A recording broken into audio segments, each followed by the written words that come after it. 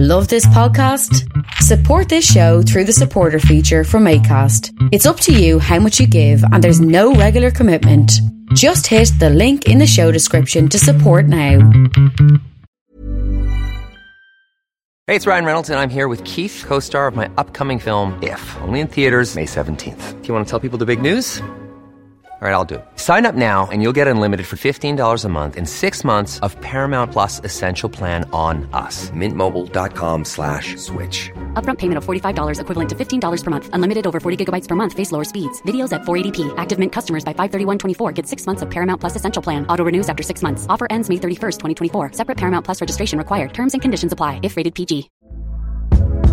Hey there, it's Michelle Norris. I'm host of a podcast called Your Mama's Kitchen. When I travel, I'm usually looking for a way to find a taste of home when I'm not at home. And one of the things I love to do when I am at home is entertain. And Airbnb allows me to do that. When I was in California recently, I rented a house that had a great kitchen. And when we were sitting around the table, we were all thinking, we're in someone else's house. Someone could be in all of our homes as well. If you have a home, but you're not always at home, you have an Airbnb. Your home might be worth more than you think. Find out how much at airbnb.com/host.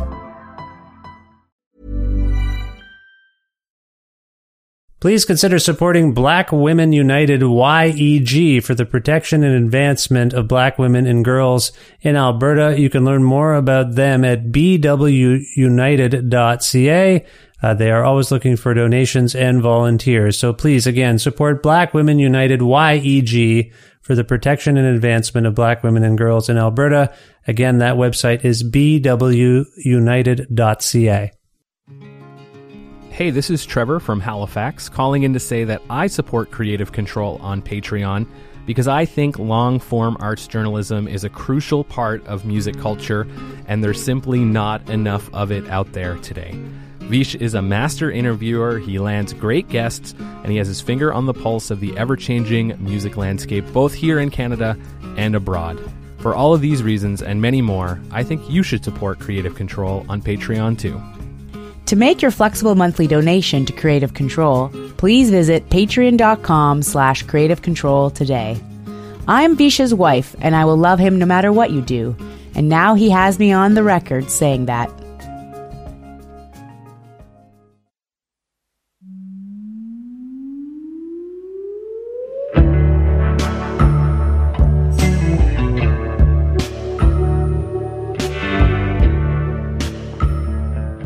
Nick Zubeck is a talented multi-instrumentalist, songwriter, producer, and singer based in Guelph, Ontario, Canada. Primarily raised in Toronto, Zubeck has been an in-demand session and touring musician, working with the likes of Sandro Perry, Sunkill Moon, Roxanne Potvin, Grey Lake Swimmers, and Rich Burnett, among others. Over the past 20-odd years, Zubeck has released some fine music of his own, including a wonderful and reflective new album called Echo Park, which was self-released on October 27th, 2023. As such, Nick and I connected recently for a lovely talk about things like his new job, watching old sitcoms, and Late Night with David Letterman with his late father, the fascinating trajectory of his parents and his family history, what it was like running a yoga studio in Guelph at one point, and his own relationship to such practices, remembering lost friends and their work, existentialism and a sense of self, upcoming live shows, other future plans, and much more. A part of the Entertainment One network with the support of listeners like you who follow and subscribe to this donor-driven podcast and spread the word about it, and make flexible monthly donations at patreon.com/Creative Control, which is my primary way of making a living doing this work. Is it the only way I make a living? No. Would I like it to be? Well, yeah. If you can support Creative Control on Patreon, I thank you profusely, and I hope you will click on the link in the show notes there and go to the Patreon page and check it out. There are some perks to becoming a member, giveaways, things like that. So, yeah, thank you. Thank you so much for considering supporting the show financially and for listening to it generally. I appreciate it. Plus, in-kind support from the likes of Pizza Trocadero, The Bookshelf, and Planet Bean Coffee in Guelph, Ontario. Hey, that's where Nick Zubeck lives. And Granddad's Donuts in Hamilton, Ontario. This is episode 832 of Creative Control, featuring the lovely and talented Nick Zubeck, with your host, me, Vish Khanna.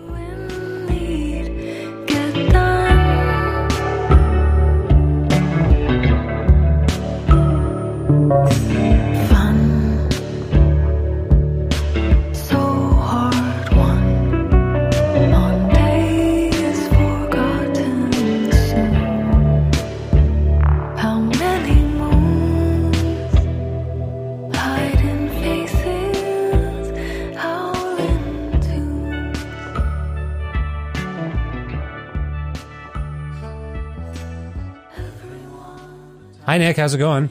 I'm good, Vish. How are you doing?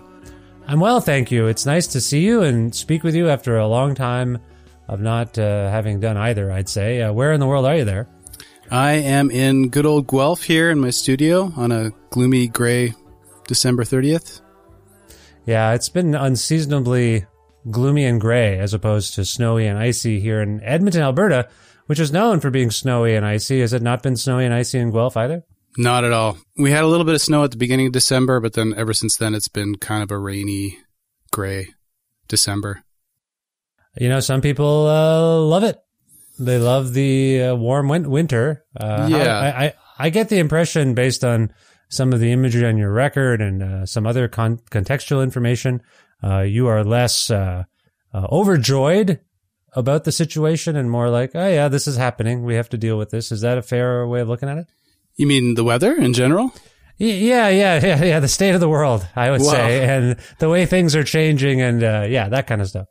I mean, I would say if we can attribute this mildness to climate change, then I'm not too pleased about it. Yeah. But, as a recent, letter carrier, I've got a job as a letter carrier.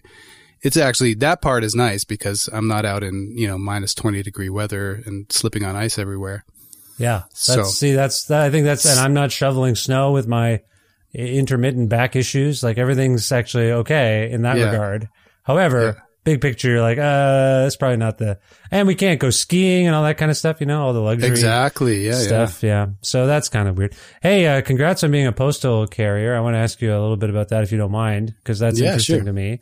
But the one thing I'll say right off the top here is, due to my insistence on being on a cable television channel that has been doing a Cheers marathon, my daughter in particular, who hangs out with us the most, I flipped. Cheers is a weird show. It's basically all sexual harassment for 20 minutes of the whole show is just people being sexually harassed. So that's bad. I didn't realize that. But Cliff Clavin. Yeah. Cliff Clavin. Oh, yeah. The mail carrier, Clifford C. Clavin, has become a bit of a family favorite because he's quite an interesting character, and he was a U.S. Postal Service employee, a mailman.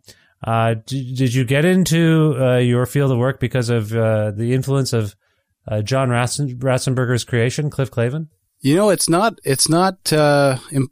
could be possible subconsciously because I did watch a hell of a lot of Cheers. I used to watch it with my dad, and that's very possible actually that it was in there somewhere, inspired by good old Cliff. It's a little known fact that Cliff Clavin big influence on me. Yeah, it's a good character. You watched a lot of Cheers as well with your dad, you said? I did. Yeah. And now you're mentioning the sexual harassment thing. I can definitely now in hindsight appreciate that because it basically just went from Sam sexually harassing Diane to Rebecca, right? It was just like, but everyone just constant. And I'm saying I'm watching it and I'm trying to tune out the horrible stuff. But it's pretty bad. It's like I grew up, I don't know, but when you watched it with your dad, it was in syndication. It would be on when it was on Thursdays at 9 p.m., I think was when the new episodes aired. Is that when you watched it? Rings a bell, but something like that. You watched it when it was, because when it was airing. I would come home from school. I've talked about this before, and the block of television between 4 and 6 was, in retrospect, kind of weird. It would be like Family Ties and Growing Pains or whatever, and Who's the Boss and these kinds of shows. But then it would also, there was some part of that syndication block where it'd be Night Court, The Simpsons. Yes. The Simpsons, Night Court, and Cheers.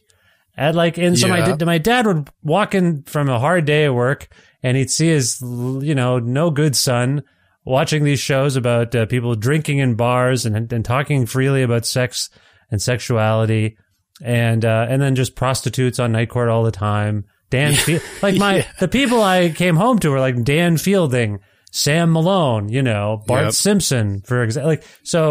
Did you perfect role models? It was kind of I think I turned out the way I turned. Well, I should say, I realized it was fiction, but still, I became sarcastic and really interested in comedy. Sure, yeah. Did Cheers have Wait a second. Yeah. I mean, that definitely, I used to come home I was a latchkey kid too. I used to come home from school and just watch like 3 hours of straight sitcoms, sitting there eating cookies till my parents got home. And, but some of the shows, like I remember there was like Gilligan's Island in there somewhere. Yeah. So maybe, I don't know. Are we close in age? I don't even know. I mean, we must be close, but. I just turned 46.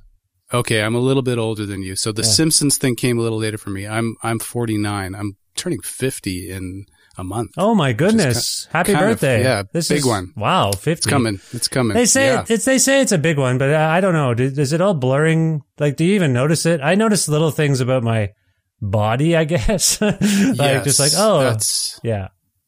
that's the main thing I'm noticing. I mean, that I think post 45, I've started to notice that, like, more aches and pains and not healing as quickly from injuries and stuff. But overall, haven't been too, consumed by the thought of that number, but it has, as it nears, I'm getting more like, holy shit, I'm going to be 50.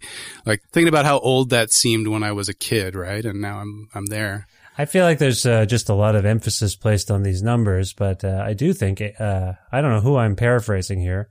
I have to believe age ain't nothing but a number. Like, you know what I mean? Like, I just, at a certain point, I'm not, other than the aches and pains, which I've always had, frankly. I don't know. I've always been a little sore and whatnot, but I'm trying not to think about it. But did that exposure to sitcoms, 3 hours? Like, it's probably the same as me. Yeah, 3 hours of just watching TV. 3, lots of commercials in there in between, right? Yeah. Do you think that had an influence on you positively or negatively in the work you do now? Wow. I mean, it's hard to relate them, but I suppose they did, and maybe some good, some bad, I think some of the quick, sarcastic humor that we probably both ingested, gave us maybe a bit of an edge in the humor department, but also could backfire too, right? It can. Yeah, you have to be careful because there's no laugh track backing you up on your real bomb world of a joke or awkward. Yeah. Yeah. And I will say, I've been rewatching, because it's also on a channel here, Family Ties. And, I remember my English teacher in grade 11 or 12, Mr. Schroeder, making fun of all these formulaic sitcoms, and he lumped Family Ties in. By that time, I'd watched it my whole life, and I think it probably was done by the time he was making fun of it, and only available in syndication. That's a good show, too. I just think some of those shows are actually well done, well written. Oh, yeah. Yeah. And so I think it is steeped within me, all these shows. Hours at a very impressionable age, right?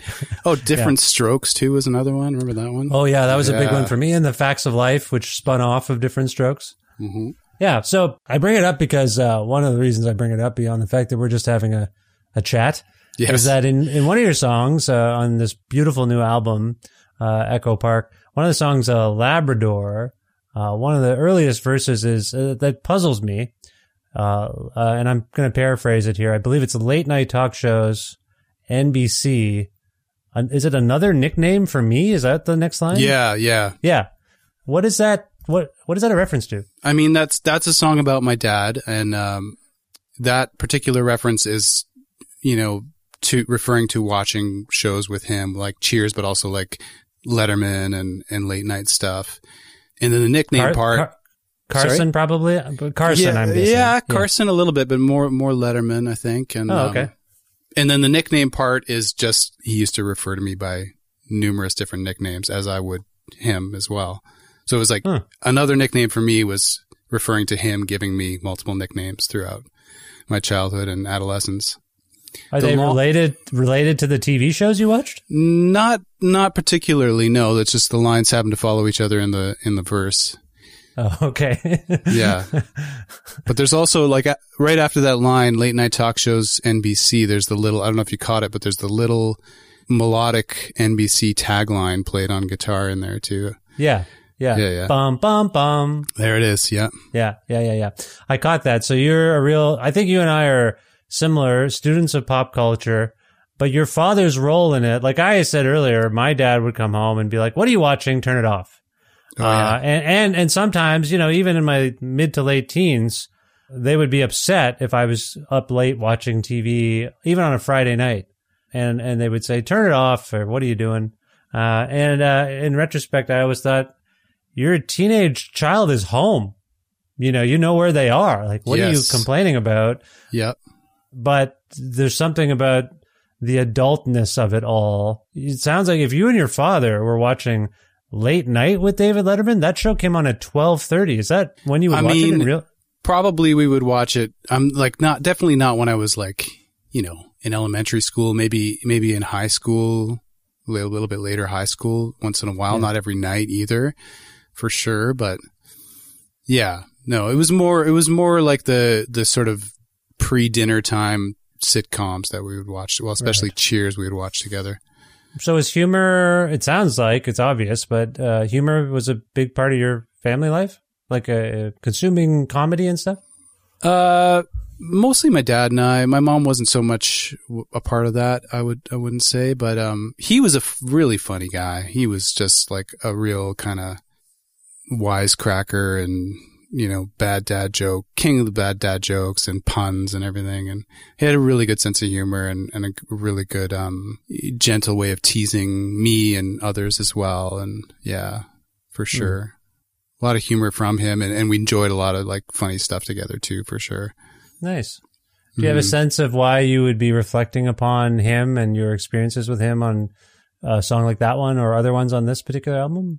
Well, I mean, he's been gone now for a long time. Like he died in 2005, so a long time ago. But I'm sorry to hear that. Yeah, but I don't really know why he came up now, but it's been kind of like a pattern for me to like write songs and music about loved ones that I've lost, which I've had quite a number of throughout my kind of like earlier than a lot of people experience that, I think, with parents and siblings and stuff. But for now, I don't know. He just kind of popped into my head. I started writing that tune. There's a little plaque of his that I have that says Goose Bay, Labrador on it because he was stationed in the U.S. Army in Labrador during the Korean War. He never fought in the war, but he was just sort of a soldier at this port in Labrador.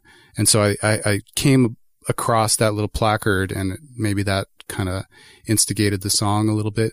I worked on that song for a long time, and it had many different iterations of words, and then also the treatment of the arrangement and stuff too, till I arrived at the album version. So, I mean, I know you primarily as someone from Guelph. That's where we met. And I'm sorry, how long have you been in Guelph? And how long? I guess where I'm rooting around about your family history there. You mentioned Labrador, so I'm trying to figure out where your family is kind of from originally, and where they settled, if you will, and how long you've been in Guelph. Can you speak to those things? Sure. Well, I should say first, I was thinking about it, and I actually remember the first time I met you, and I don't remember the date, but it was probably early 2000s, and it was outside the Transac. Oh, in Toronto. And you had long hair, and it was I feel like maybe I was playing with my friend Barzin. It was a Barzin show in the front room of the Transac, and I remember us meeting at that. I'm pretty sure that was our first meeting point. Oh. But at that time I lived in Toronto, and I was born and raised in Toronto in Etobicoke, and moved to Guelph. I think it was 2010. So it's been 13 years now in Guelph, approximately.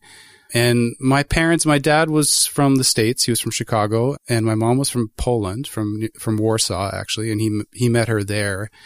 And she already had two sons from a previous relationship, and he brought them all over to Chicago in the summer of '69. So it's really fascinating, sort of like. And then I came along, in '74.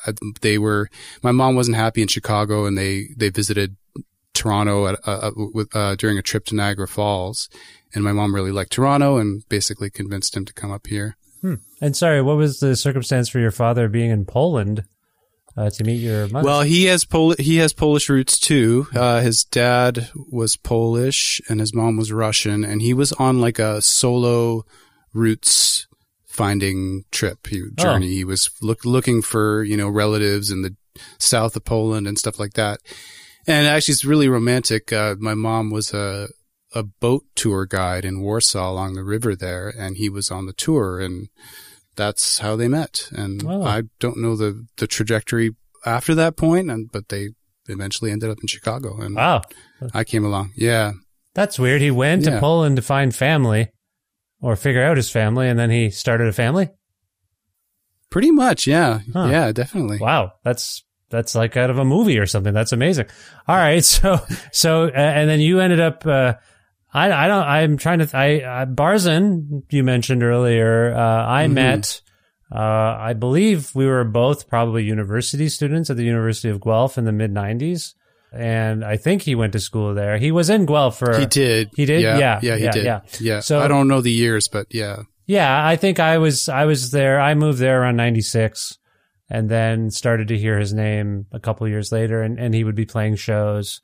And then I think he moved to Toronto, I believe, as well at some point. Yeah. Is that where you met? Yep. We met in Toronto, yes. Early 2000s, I think. Yeah.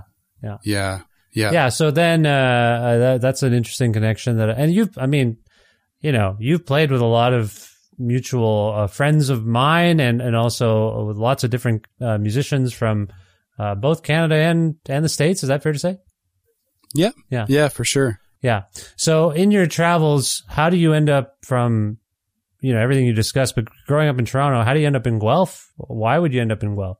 Well, it's a kind of a long and winding tale as well, but in a nutshell, my ex at that point wanted to open a yoga studio, and we ended up looking around for places to do that in Toronto, and at the time there was an option to do that in Guelph, and it was sort of between Guelph and Hamilton at that point, and I had been to Guelph a couple times. I think once I played with one of my very first bands at Jimmy Jazz way, way, way back in the day.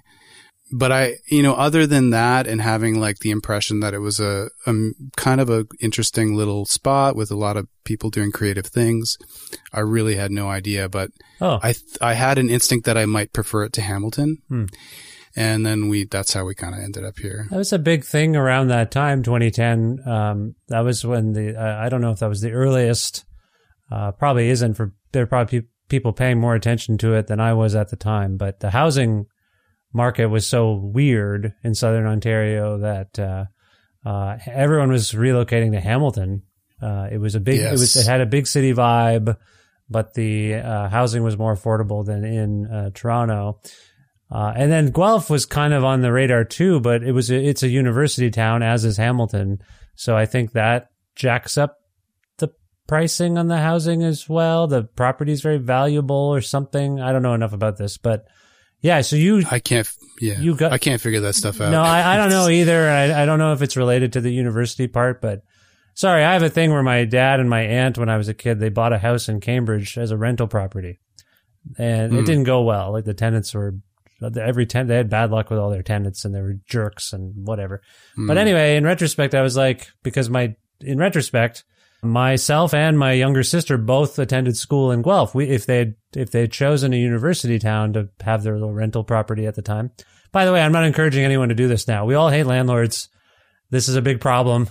But in retrospect, if they had bought a house in Guelph, we could have lived there and then taken care of it for them better than probably, other students. And then it would have been an investment. Sorry, it sounds crass and gross. I'm just saying. If you're if you're going to do that, maybe pick a university town if you can afford it. I mean, sorry, I'm talking to people right now 25, 30 years ago. I think that's what that was a different time. Yes, very different time for that stuff. Yeah. So you had the yoga studio. I believe it was on, and I don't know if it's still there. It was on Norfolk, wasn't it? Norfolk Street? It's no longer there. COVID crushed it. Oh, no. Yep. Oh, yeah. That building is now, I don't know actually what it's going to be, but it's some kind of, like a food market, but I forget the background of the people who are going to open it, but some kind of like an African maybe food market or something, which could be cool. Yeah, that might be good. I remember how hard you worked with your ex to get that place going and established, and it was fairly popular, wasn't it? Yeah, it was doing pretty well. I mean, I don't think at the time either of us knew what we were getting into in terms of like running a business. So there was a very steep learning curve that took, that I don't think we ever quite got to the top of. And, but it was a really nice space, and it was a very, I think it was a very healing place for a lot of people in town, and it had like, I was never really fully into the yoga community or the whole thing, but I liked doing it and I felt good doing it. And I think comparing it to like places that have yoga now that seem a little bit more like gym-like. Yeah. It had a much more kind of like, I don't want to say spiritual, but like just a more calming, warm sort of, aesthetic to it. Yeah. My wife and I did yoga with someone in Guelph for a while, and she was great, but it did have all those stereotypes with the mystical music and the scents and all that kind of stuff and the whatever. And you're like, this is both amazing and corny at the same time. Is that your vibe? Is that why you were like keeping? Yeah. I think you can go, it's like for me anyway, you can go too far in that direction, too new agey. And then you can go too far in the like pure, like, athletic gym kind of vibe. And I think our place had a nice happy medium in there somewhere.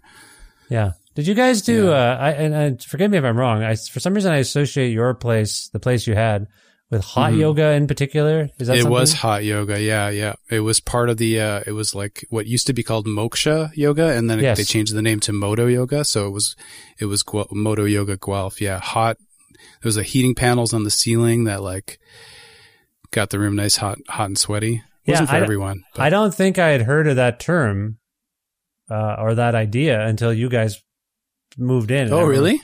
I don't know. I didn't pay that much attention to it. The yoga I did wasn't hot yoga. It was in a space on Quebec Street, up some stairs on a kind of like a loft space, and all this kind of thing. And it wasn't hot.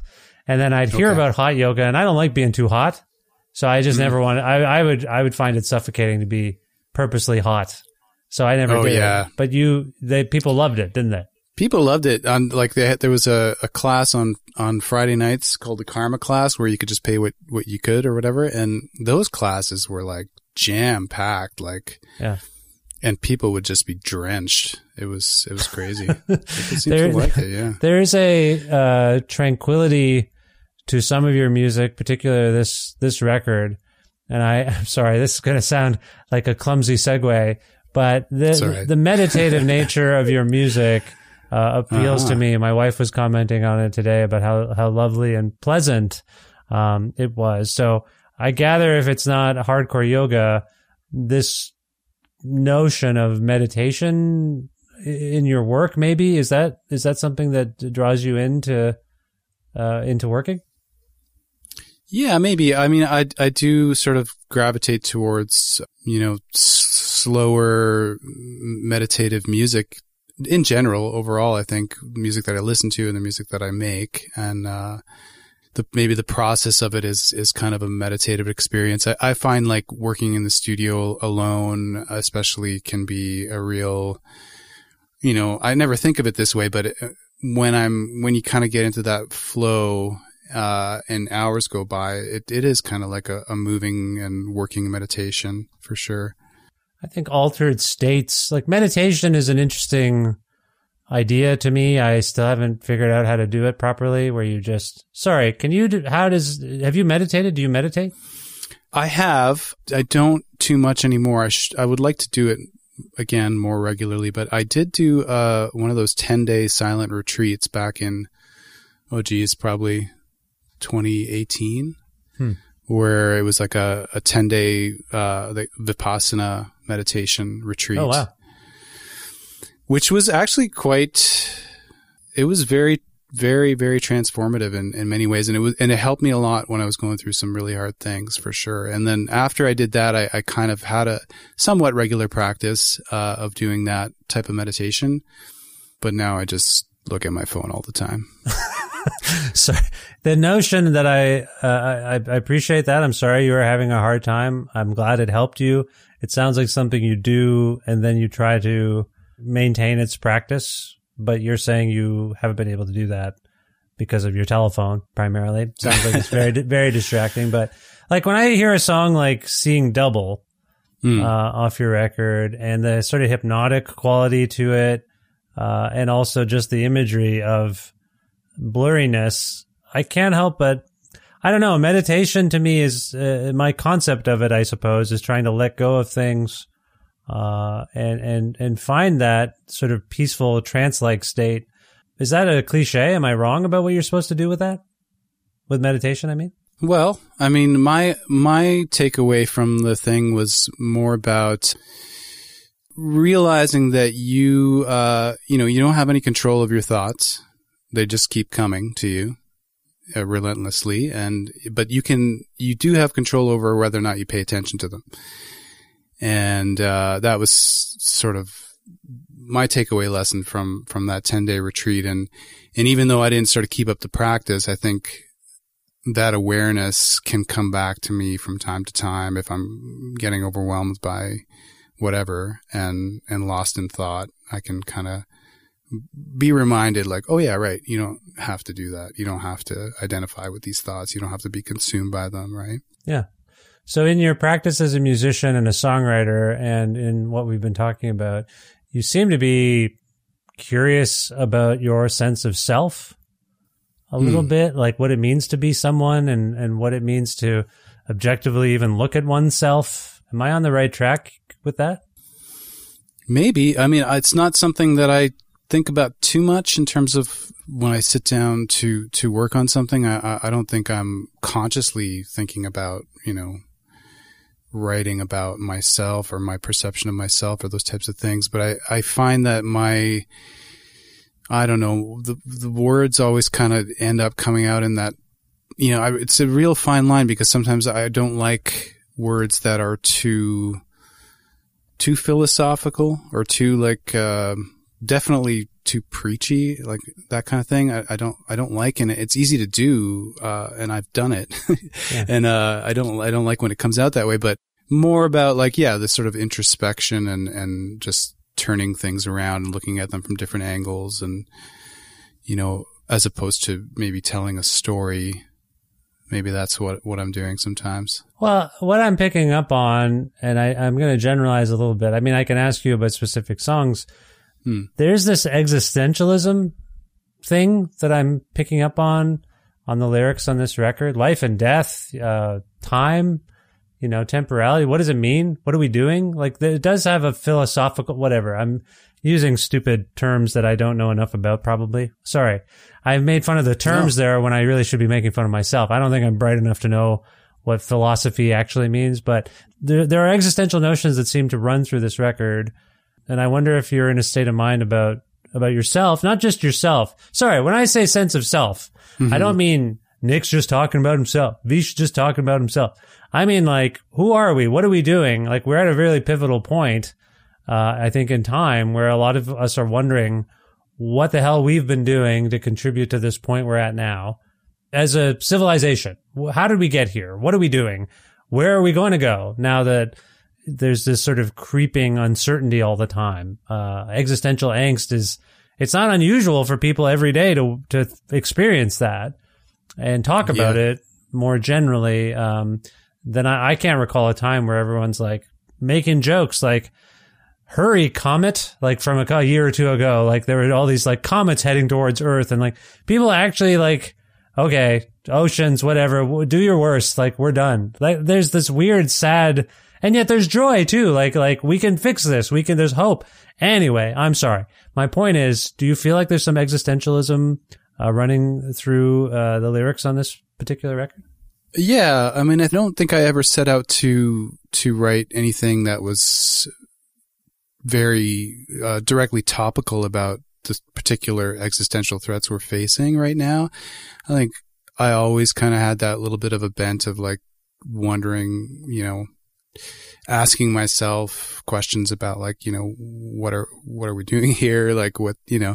More, I guess philosophical questions about existence. And, I think I still kind of can inhabit the space of being completely bewildered at being alive at all. And I think, overall for me, that's always been a good space to return to, because even though it can be confusing, I think it comes with a sense of wonder and curiosity and a weirdly a kind of, for me anyways, a grounding thing that I can return to remind me that I'm lucky to be here at all, but then, tied in with that, there's obviously lots of stuff to worry about.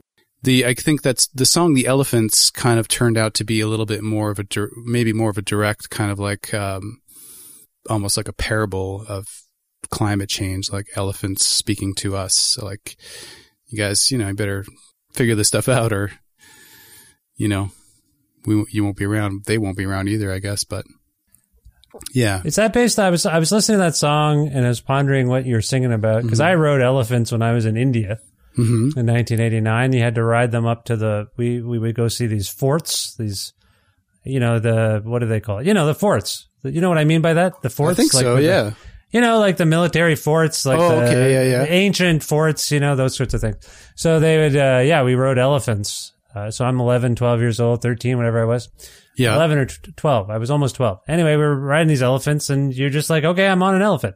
In the story of the song, or the narrative of this song, as I recall, and I don't have it in front of me, sorry, people are pondering what it means to be atop of elephants and use them as transport. Am I getting that right? Yeah, but that actually came from, the song started, I was on a camping trip up in the French River, and it was a backcountry, like paddling canoe trip with my son and my good buddy Rich Burnett, who I'm sure you know. Oh yeah, and Rich, and his two sons. And I had looked at the map, like the canoe route map, and there was a little kind of spot, like a little peninsula on the map that was labeled The Elephants. And so I was like, that sounds cool. And we headed for that. And it was like one of the most spectacular, beautiful places I've ever been. And we spent a few days there. And, so I actually came up with that riff for that tune sitting there on a crappy camping guitar. And then the song kind of grew from there. So the first line is, we spent one last night upon the elephants. So I'm literally talking about being on that spot, but I like the fact that it can be read as, I see. Riding elephants, whatever, right? I read it too literally, I suppose. I didn't clue into that's that. Okay. But that's what I like, is like, I like when things can be, I think intentionally leave it open to interpretation. Yeah. You mentioned your how many children do you have, sorry? Just one. That's fine. You don't have to feel bad about that. No, I don't. Good. It's great.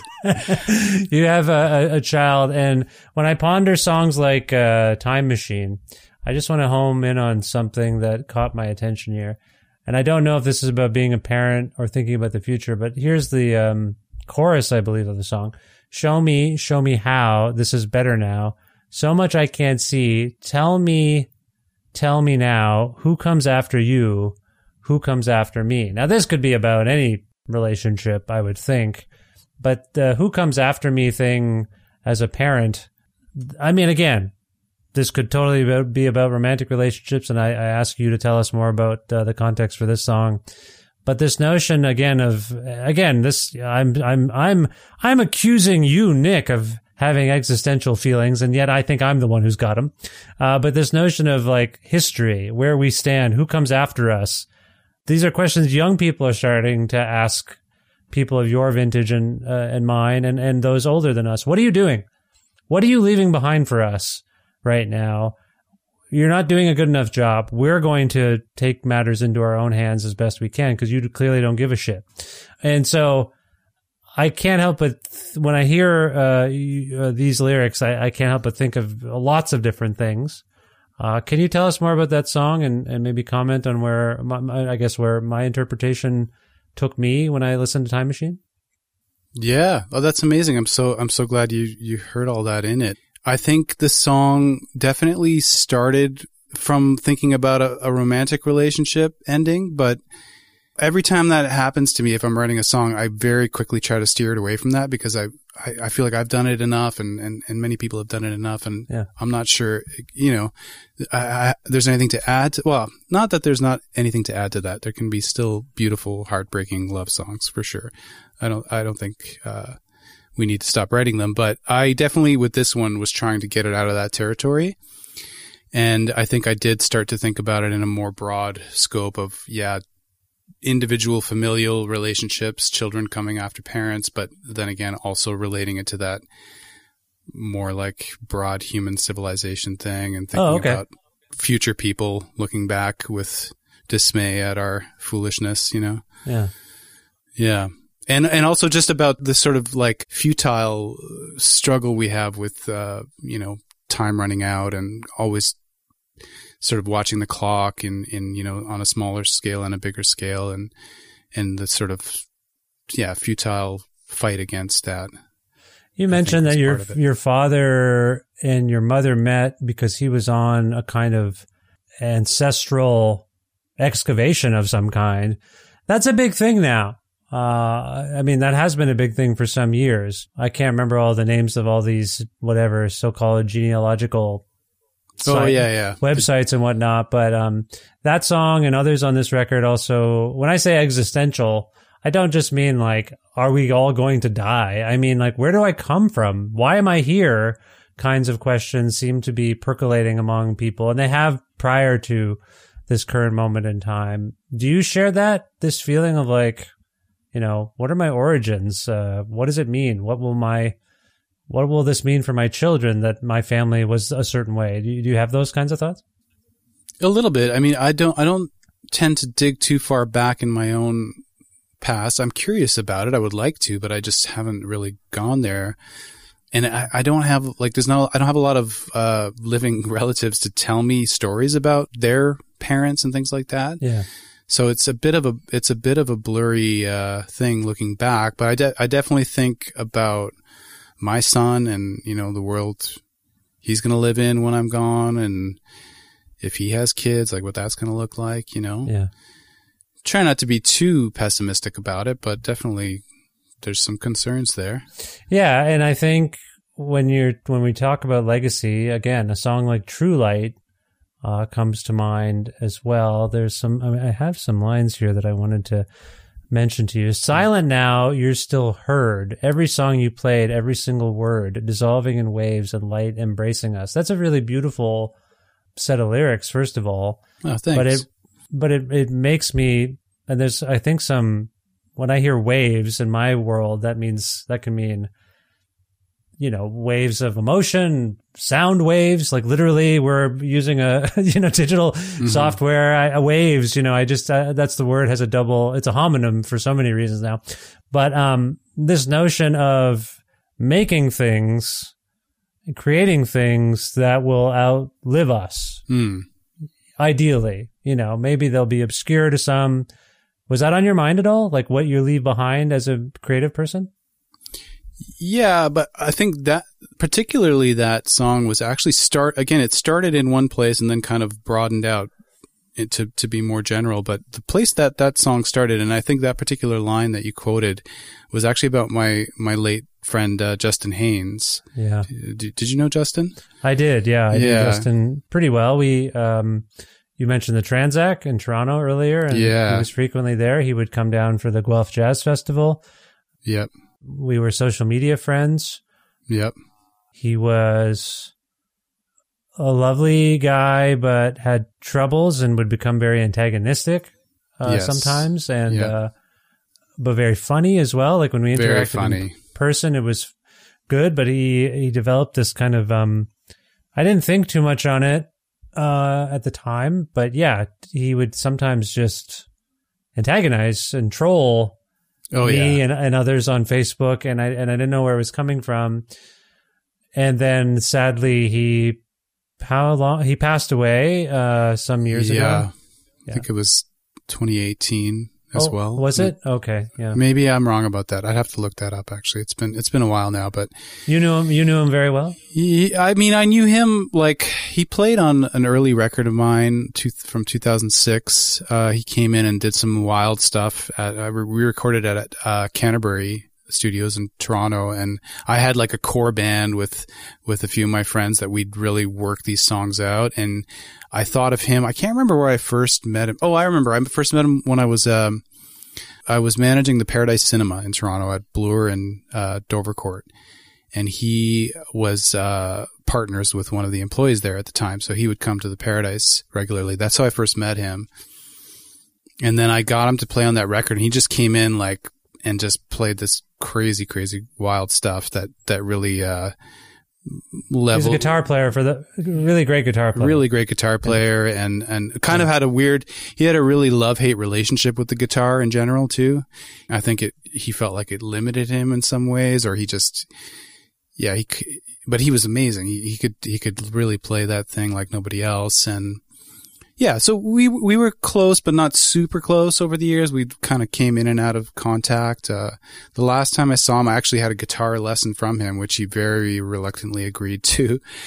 And we pretty much just sat there and drank and chatted, and he showed me a couple of technical exercises that I still use as warm-ups to this day, which is kind of a nice way to remember him. Oh, nice. But anyways, yeah, that song came from its roots. I was thinking about Justin, and I didn't know exactly what I wanted to say, but that's where it went. And I think by the end of it, I wasn't thinking about him anymore that directly, but it definitely inspired by him. I picked up on that. He's one of at least two people, I believe, that you dedicated the record to. Is that correct? Yeah. The other one is another great musician friend of mine named Adam Balsam, who passed away a few years ago, very, very suddenly and unexpectedly. And yeah, that guy was amazing. He was such a great guy, amazing drummer, and yeah, just thinking about those two guys a lot. Yeah. Yeah.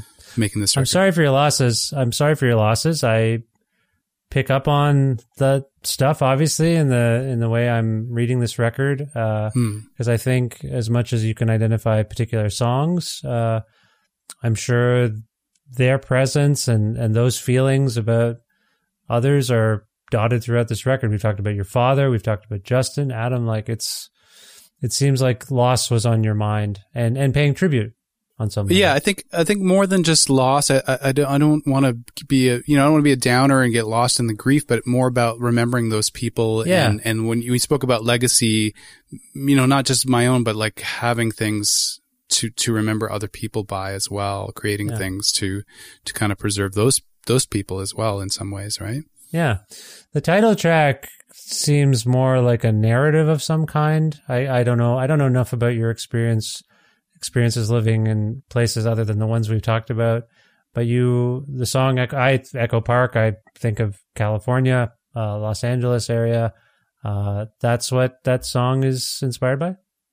Yeah, I did. So that's another long story that I won't get into right now, but it was from years and years of touring and sort of meeting people in various parts of the world, and then, connecting and then reconnecting. There was a story there that definitely is rooted in Los Angeles. And that song came about when I was on a Sun Kill Moon tour, and we were in LA, and I was thinking about those experiences and that particular person. And I remember going on a long walk through LA. I think we were staying in Koreatown, at the Hotel Normandy, where Malcolm Lowry apparently wrote Under the Volcano. Huh. So all those things came into the song lyrics, and I just started walking and kind of did this huge loop. Like, I think I walked about 12K and just walked through various neighborhoods of LA, and, got a glimpse of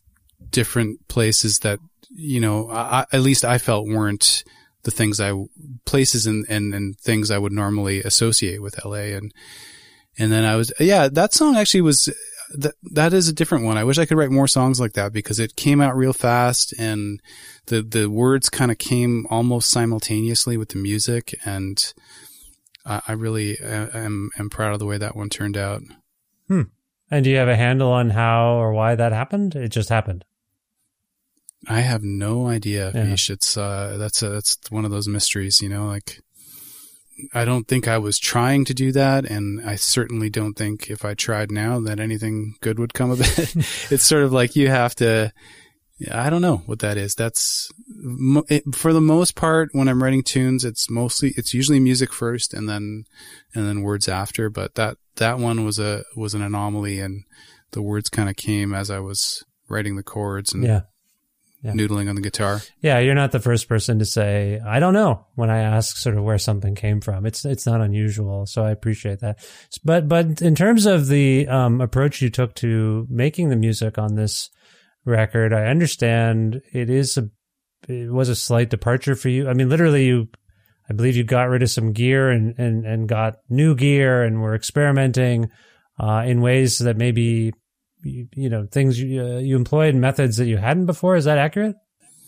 Yeah, I would say that. It was a pandemic album. It was sort of like, I think, June of 2020, where I realized we weren't going to be going anywhere for a while and had all this time. And in that way, that stuff, that was a blessing because I could afford the time to like really learn some new stuff and experiment a lot. And I think that's what I set out to do. I had these songs, or some of them anyways, by that time, and they were all like based in the guitar and a lot of like fingerstyle playing. And I really wanted to see if I could get away from that just for fun, just to see what else I could do with them rather than just recording myself playing guitar. Mm-hmm. So I fooled around a lot with that. Like that song Seeing Double was originally written on the guitar as a fingerstyle guitar thing. And I really kind of got in there and figured out what all of the different components of the fingerstyle pattern were and like assign them to different instruments. I got a couple of cool old synths that I never really had before and drum machines. And usually I'd been working with more acoustic instruments before or electric guitars. And so it was the first time I was kind of delving into that territory. And just trying things and that to me, I love that, like having just the time and the tools to sort of be able to explore and stumble upon things that, you never would have if you just stuck a mic in front of your guitar. Yeah. So you did mostly everything yourself, but then you brought some people in to help. Is that fair? Yep. Didn't literally bring them in because it was still COVID times, but I did, that was another amazing thing, is to be able to do that stuff remotely now. And yeah, I got I think I worked a little bit in person with Thomas Hammerton, the wonderful keyboard player here in Guelph. Yeah. But other than that, it was shooting people emails, asking if they would be interested, and then sending them the music and being really, really flattered and pleased with the way all of those guests turned out on the record. They did amazing things. It's a beautiful sounding record, I will say. Like it sounds fully realized and all those sorts of things. So I want to congratulate you on that. Do you feel like anything in particular about this experience making this record the way you did, the thoughts you had in terms of lyrics, the way you wrote, the actual practice of sitting down and writing lyrics, do you think any of that's going to inform what comes next for you? I think everything kind of builds on the last thing, and I'm been in out of the recording phase now for a while, and trying to get back into writing. I am working on some new writing stuff, but trying to focus now on getting back out and playing again. So I had a couple shows in the fall, and I got an album release at the end of January here in Guelph, and then one in Toronto at the beginning of February. So I'm really focused right now on figuring out how to do this stuff live and actually getting assembling the band and getting rehearsals and stuff like that all together. Yeah. But you already have a new song already, is that right? I have a recording of a song that was supposed to be on the album, and actually our mutual friend Sandro Perry convinced me that it didn't really fit with the rest of them. It was he did some what the kids are calling stem mixing on this record. So I mixed the whole thing here myself and then sent him groups of things, and he kind of like put it through all his amazing stuff and put the magical Sandro touch on it. But during that time, this particular song called Odessa was going to be part of the record. And he was like, this one doesn't fit. You should save this one for later, which is what I've done.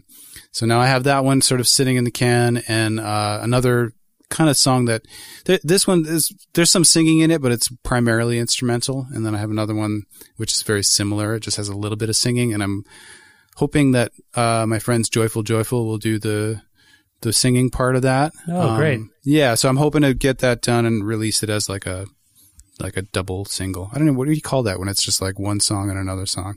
Just a single. side. It's a single. It's yeah, a single with two songs, right? Yeah.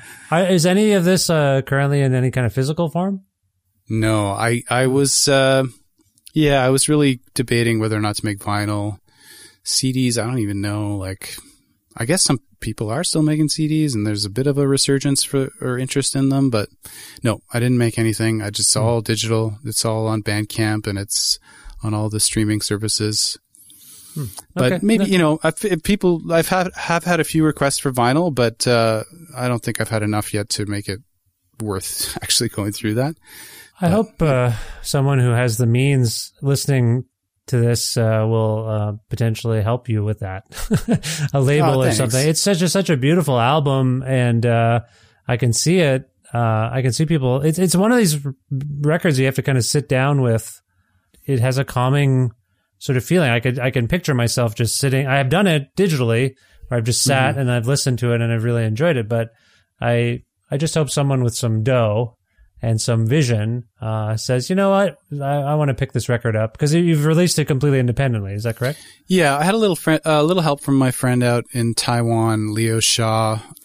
He's originally from Saskatoon, but moved out to Taiwan a while back, and he helped me through he has like a digital distribution company that he works with. So he kind of like allowed me to like pony up through his thing to put it out there that way, rather than going through CD Baby, which is what I've done in the past. But yes, it's basically independent release. All right. Well, like I say, I'm putting the word out here. Thanks, someone with a label or whatever should get behind this thing and invest some time and energy into it, because it's really wonderful. And you heard Nick say he wants to tour. So come on, man. I don't know who I'm talking to right now. No one specific.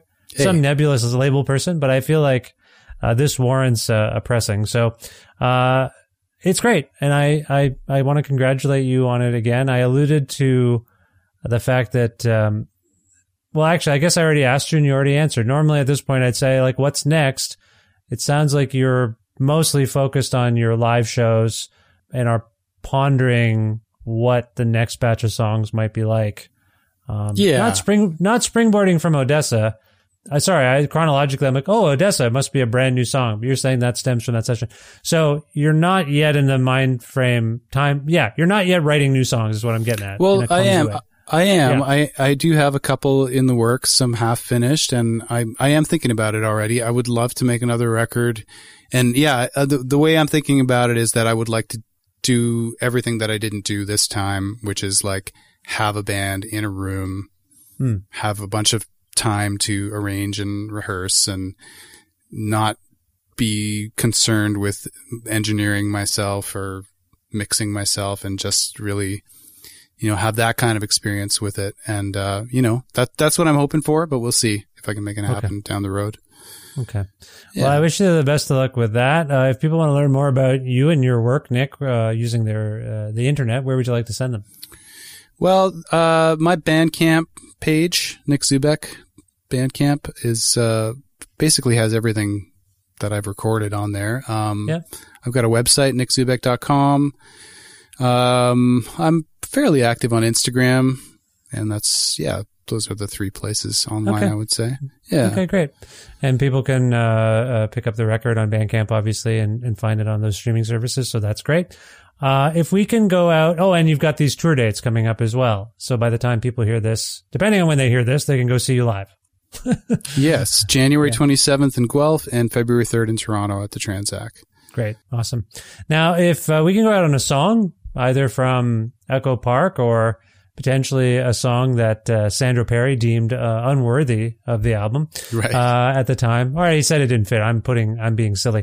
I'm sorry. What would you like to go out on for the people? And if you can pick something, that would be great. And also, can you tell us why it came to mind? Sure. Let's go out with Echo Park, the title track. I feel like it's like I said, it's a bit of an outlier on the album, even though it is the title track. But just a nice. I'm really happy with the writing of that one and all the contributions. There's Josh Cole playing fretless bass, and Tom doing some great key stuff. Michael Davidson playing vibraphone. So I think that's the most on the album. It's the one with the most guests on the track itself. So yeah. Okay. It's a nice little community-minded selection as well. It's an anomaly, but it's also telling of where the record will take people. So yeah, here it is. This is the title track from this beautiful new album, Echo Park. Nick, always nice to chat with you. This is the first time I think we've ever done a formal interview. So I hope you enjoyed it, and I hope we speak again soon, and best of luck in the future. I did. Thank you so much, Bish. I really appreciate it. Take care.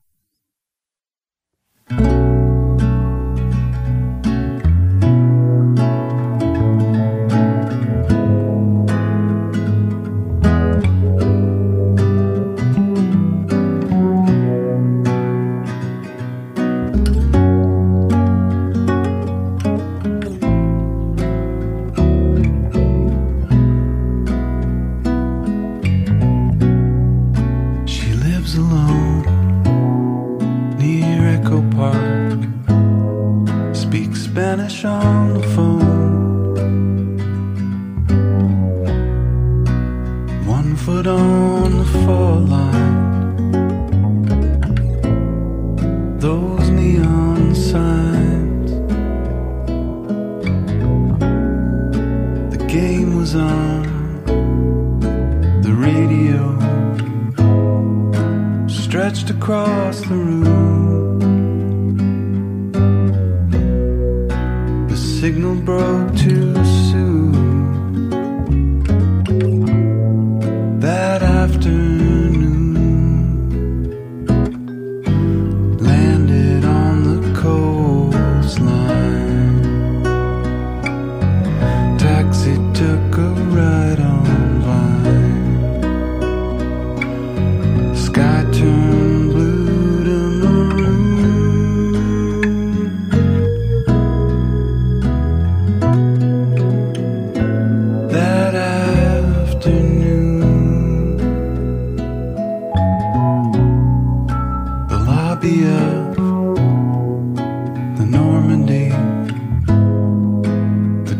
Of Lowry types,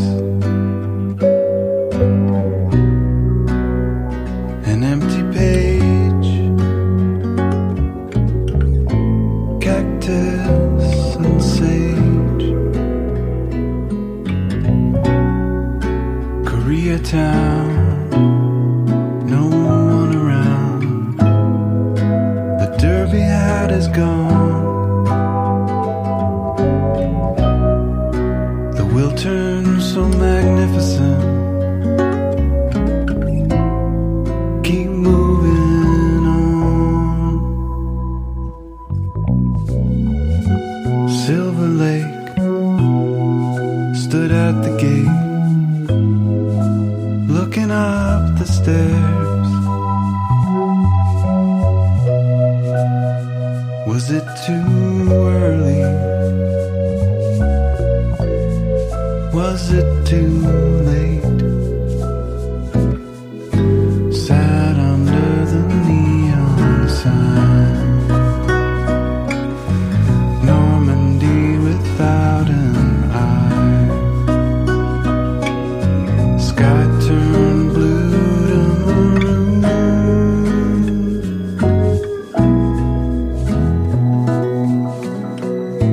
That afternoon.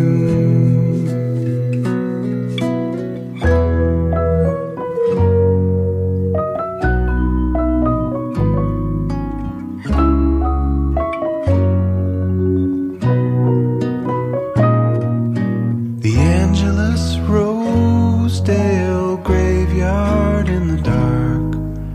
One day may they meet again near Echo Park.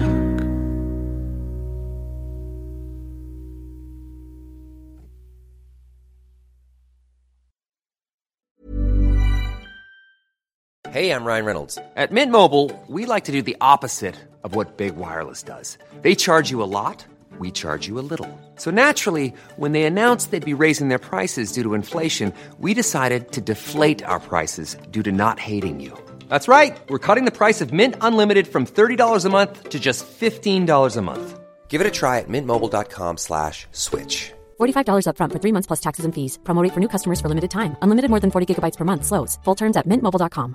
Hiring for your small business? If you're not looking for professionals on LinkedIn, you're looking in the wrong place. That's like looking for your car keys in a fish tank.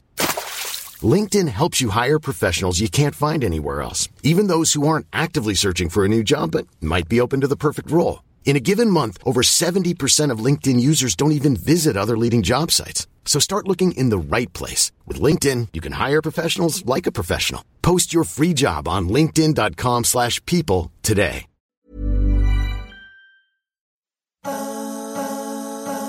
Just pondering the introduction I did for this show, and I listed all these Guelph businesses that provide support for the show, and I mentioned Planet Bean Coffee at the end, and I said, that's where Nick lives. I just want to clarify, that's not where Nick does not live at Planet Bean Coffee. He lives in Guelph. I think I misspoke. He could. As far as I know, he doesn't. Anyway, thank you once again to Nick Zubeck for appearing on this, the 832nd episode of Creative Control, which is part of the Entertainment One podcast network and is available almost everywhere you get your podcasts. If you can't locate an episode you're looking for on one of your favorite podcast platforms, or if you want to learn more about me and sign up for my monthly newsletter, please visit vishkhanna.com. You can like Creative Control on various social media platforms or follow it. There is a link there. It says, what does it say? It's like follow Vish online or something. That takes you to a link tree, and then you can follow me on various things like Blue Sky and Threads and Twitter and Facebook and whatnot if you're so inclined. So please click on that. Also, please visit patreon.com/Creative Control to make a flexible monthly donation to support this show. $6 or more a month grants you access to exclusive content. You get episodes earlier than everybody else. We are starting to give things away once a month, at least at the $10 level. So that's by the way, these are all American prices. That's how my Patreon's set up, and I don't know. I'm sorry. Anyway, I'm in Canada. That's why that's weird. But anyway, any support you can provide is obviously welcome. It makes this more of a living, and as I mentioned earlier on the show, I'd like this to be my living, but it's not working out that way so far. But it's just been very encouraging. We did a little push at the end of 2023 there, and man, went up quite a bit. So I feel like it's possible. I just got to spread the word. And I know people like you listening do care about this show and probably care about me a little bit too. So if you can, thank you. Just go to the Patreon. I said thank you preemptively. You know what I mean. If you can support the show, I thank you and thank you. That's all. I'm just going to keep saying thanks. Patreon.com/Creative Control for more information about how to support this show. Also want to thank Pizza Trocadero, The Bookshelf, and Planet Bean Coffee in Guelph, Ontario. Guelph, Ontario is where Nick Zubeck lives. He doesn't live in any of those businesses, as far as I know. Also want to thank Granddad's Donuts in Hamilton, Ontario, all of whom provide in-kind support for this show. Thanks as always to my dear friend Jim Guthrie for lending me some music for the show. You can learn more about him at jimguthrie.org. And finally, thank you for listening to this episode with Nick Zubeck. I hope you will check out his new album, Echo Park. It's wonderful. And I hope you'll subscribe to this podcast or follow it and tell your friends to do the same. I will talk to you very soon. Be well. And once again, thank you. Bye for now.